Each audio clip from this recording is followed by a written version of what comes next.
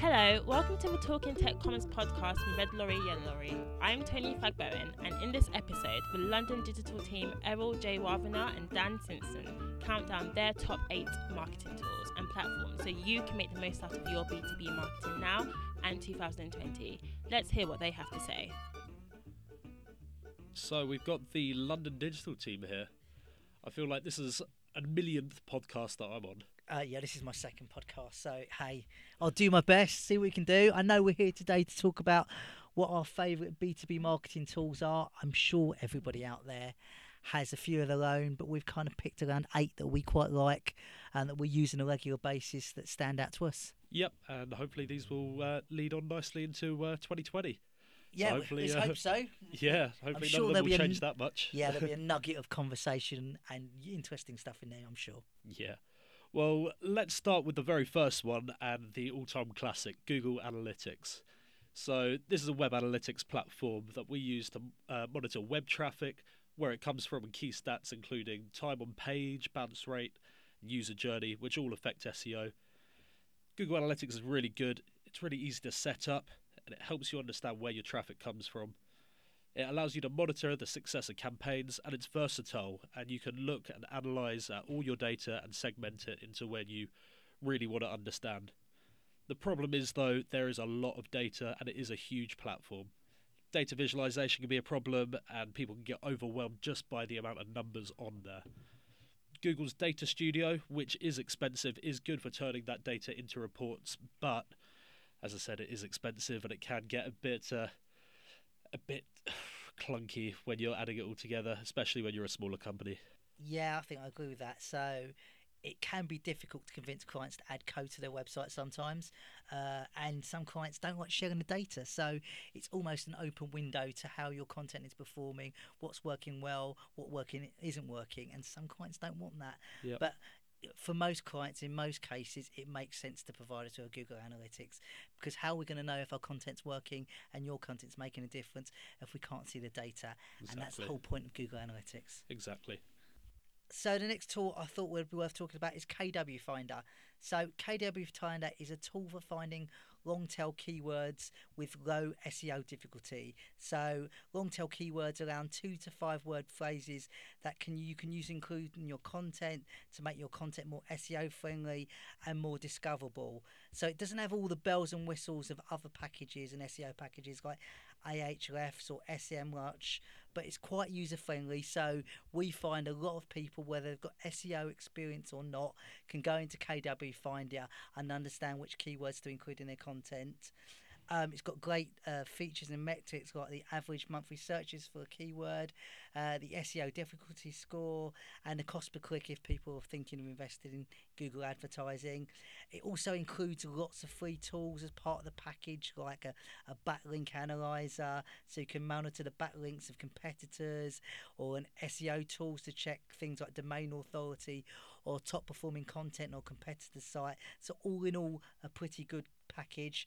What isn't so great about it sometimes is you're limited to the amount of keyword lookups you can have.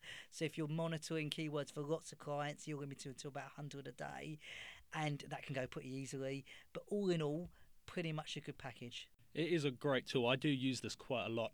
I use this when we're creating new content for blogs, but also when we're doing SEO audits for clients. We're looking at particular pages, what keywords that they're trying to rank for, and then KW Finder is great for just finding those keywords and really just kind of matching it with the content on the page. Yeah, it's quick and easy to use, so definitely one we recommend to people. Right, the next one that we're going to pick is BuzzSumo. So BuzzSumo is a research and monitoring tool that can look at online content, influencers, and some online media monitoring. It's really good for brainstorming new content and seeing what content works and what doesn't. Its influencer tool is great for creating a list of influencers that you might want to monitor and engage with, and that can look around certain keywords and phrases, but also topics as well. Its downside, though, the media monitoring side isn't as good as some specialist media monitoring things like Meltwater or Signal, and my opinion, but I don't think the UI is very nice, but there is a new UI coming out very soon. Yeah, UI is a little bit clunky. It's getting better. I think it's great for coming up with detail about what's the best performing content around a specific keyword. If you want to come up with ideas for content, you can just plug in a topic and it will come up with a list of content that's performing well already. So that gives you good ideas for what kind of topics you want to write around an issue. So that's all useful, but yeah, a bit of a clunky AI, but all in all a good tool. So the next one we wanted to talk about was Signal AI. So Signal AI is a media monitoring tool like a Meltwater or a Trendkite. But unlike those tools, it uses AI rather than Boolean to learn what is coverage and what isn't. So if you have clients like we do, like have keywords that can be used in general conversation like nice or seismic, using Boolean can mean we spend a lot of time deleting irrelevant coverage. Seismic volcano, for example, is an issue for us, and you can do a lot to kind of pull those keywords out in the Boolean to make it easier, but no Boolean based tool is going to do it fantastically well. AI means it will learn for you, so once it works out what is a piece of coverage and what isn't a piece of coverage, you'll spend a lot of time, less time deleting data, which can only be a good thing.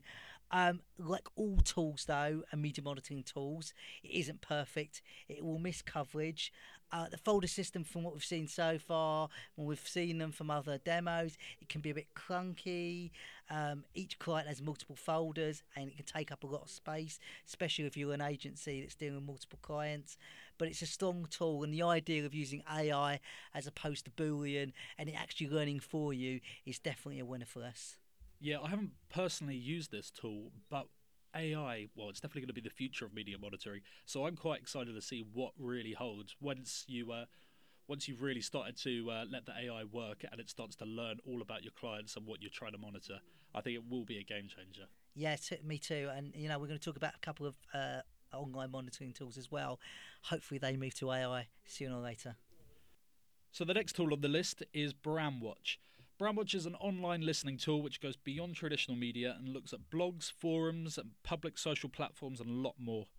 It's great because it picks up online mentions of your brand. You can track online discussions and visualize your data in easy to process dashboards. The downsides though, it is Boolean based.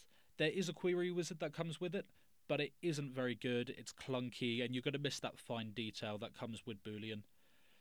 It also pulls in a lot of data and you're going to have to cut a lot of it out and then analyze what's left to create reports for your teams to really understand what is being pulled in. Yeah, we like Brandwatch a lot. Most of our major clients are on Brandwatch now. It gives a fuller picture of what's going on, not just media, but much further beyond that. It's handy for understanding the conversations that are going on. So topics like 4K, or say you're going to a trade show or you want to understand the conversation around the trade show. But it's all public data. So if you think about it, that's probably 30% of the conversation goes on, and say 70% of the data is behind those private messaging services like WhatsApp. Now, the reason we look at it is, though, is it better to have 30% of the conversation rather than none? Yeah, we say yes, it is. But great tool, helps us understand what's going on beyond the media, and a lot of our clients like it for that reason. So the next tool we want to talk about is Hootsuite. Hootsuite is a social publishing and real-time listening tool. You can add a lot of your social networks and manage them all in one place. If you have multiple feeds, adding all your feeds to one platform will save you time when you're scheduling posts. So you can, for example, schedule a week's worth of posts and top it up with timely content, which is a time saver in itself. It can be difficult in the user interface. It's hard to find some of the content when you're looking for it, like the publishing tool, or when you schedule a new post. It always isn't as easy as you think it is. What's not so great about it is the GIF library doesn't always work. It's a relatively new feature, and sometimes the GIFs don't load. For platforms like LinkedIn, where the API access is restricted by LinkedIn, it's difficult to kind of get the same level of posting functionality that you can get through LinkedIn itself. So if you want to mention companies, it can be difficult to do that. So you can't always find the companies you want to mention in a post, and you can't tag people. Say you want to tag a colleague, you'd have to do that straight from LinkedIn. But overall, good post. It's a good platform, and if you're posting lots of content across multiple clients or multiple products, Hootsuite's a big time saver. Yeah, I use this tool quite a lot. I quite like it. It's better than other platforms on the market, especially at that price level. There are different levels for prices, and they do go up quite significantly as you climb higher to the enterprise level. But all in all, great tool. The next tool on the list is one that I'm a big advocate of, and that is Canva. Canva is an online graphic design tool which allows you to create professional level images, animations, and more. It's simple to use, it's drag and drop, there's lots of templates, and there's a stock image library. You can create professional level images just from dragging, dropping, using the stuff that comes with the platform. Downsides though, you're not going to get the precision and the flexibility as you are with tools like Photoshop. But when it comes to the price, the free version, you will get so much, and the premium version is cheap, and you will get just ridiculous amount of free images. Compare it to the Adobe stock images, they're good quality just like that, so definitely worth using. Yeah, so I don't use Canva that much. Dan is our Canva expert here. But from what I've seen, it's great in terms of infographics and creating visual images to go with blogs, for example. So for that alone, it's definitely worth it. From what I've seen, the professional quality, it's difficult to tell that and the difference between that and something you create in Adobe. And for most companies or agencies, it's going to be a value to them. So definitely an investment worth making. The tool we're going to talk about now is LinkedIn Sales Navigator. So if you've got prospects, etc., on LinkedIn, and many of us do because we're a B2B agency, it's a great tool, LinkedIn Sales Navigator, for identifying prospects who are on LinkedIn that you can target content at. So you can find people by their job title, company size, location, and a lot more. You can set up lists to monitor those people and to discover what they're interested in. It's a LinkedIn tool, so it isn't going to get closed down if you scrape it for data like other third-party tools like LinkedIn Helper. And you can use it to create content that will engage your audiences. And then once you understand a little bit more about what they're interested in, you can message them directly to get them to connect with you.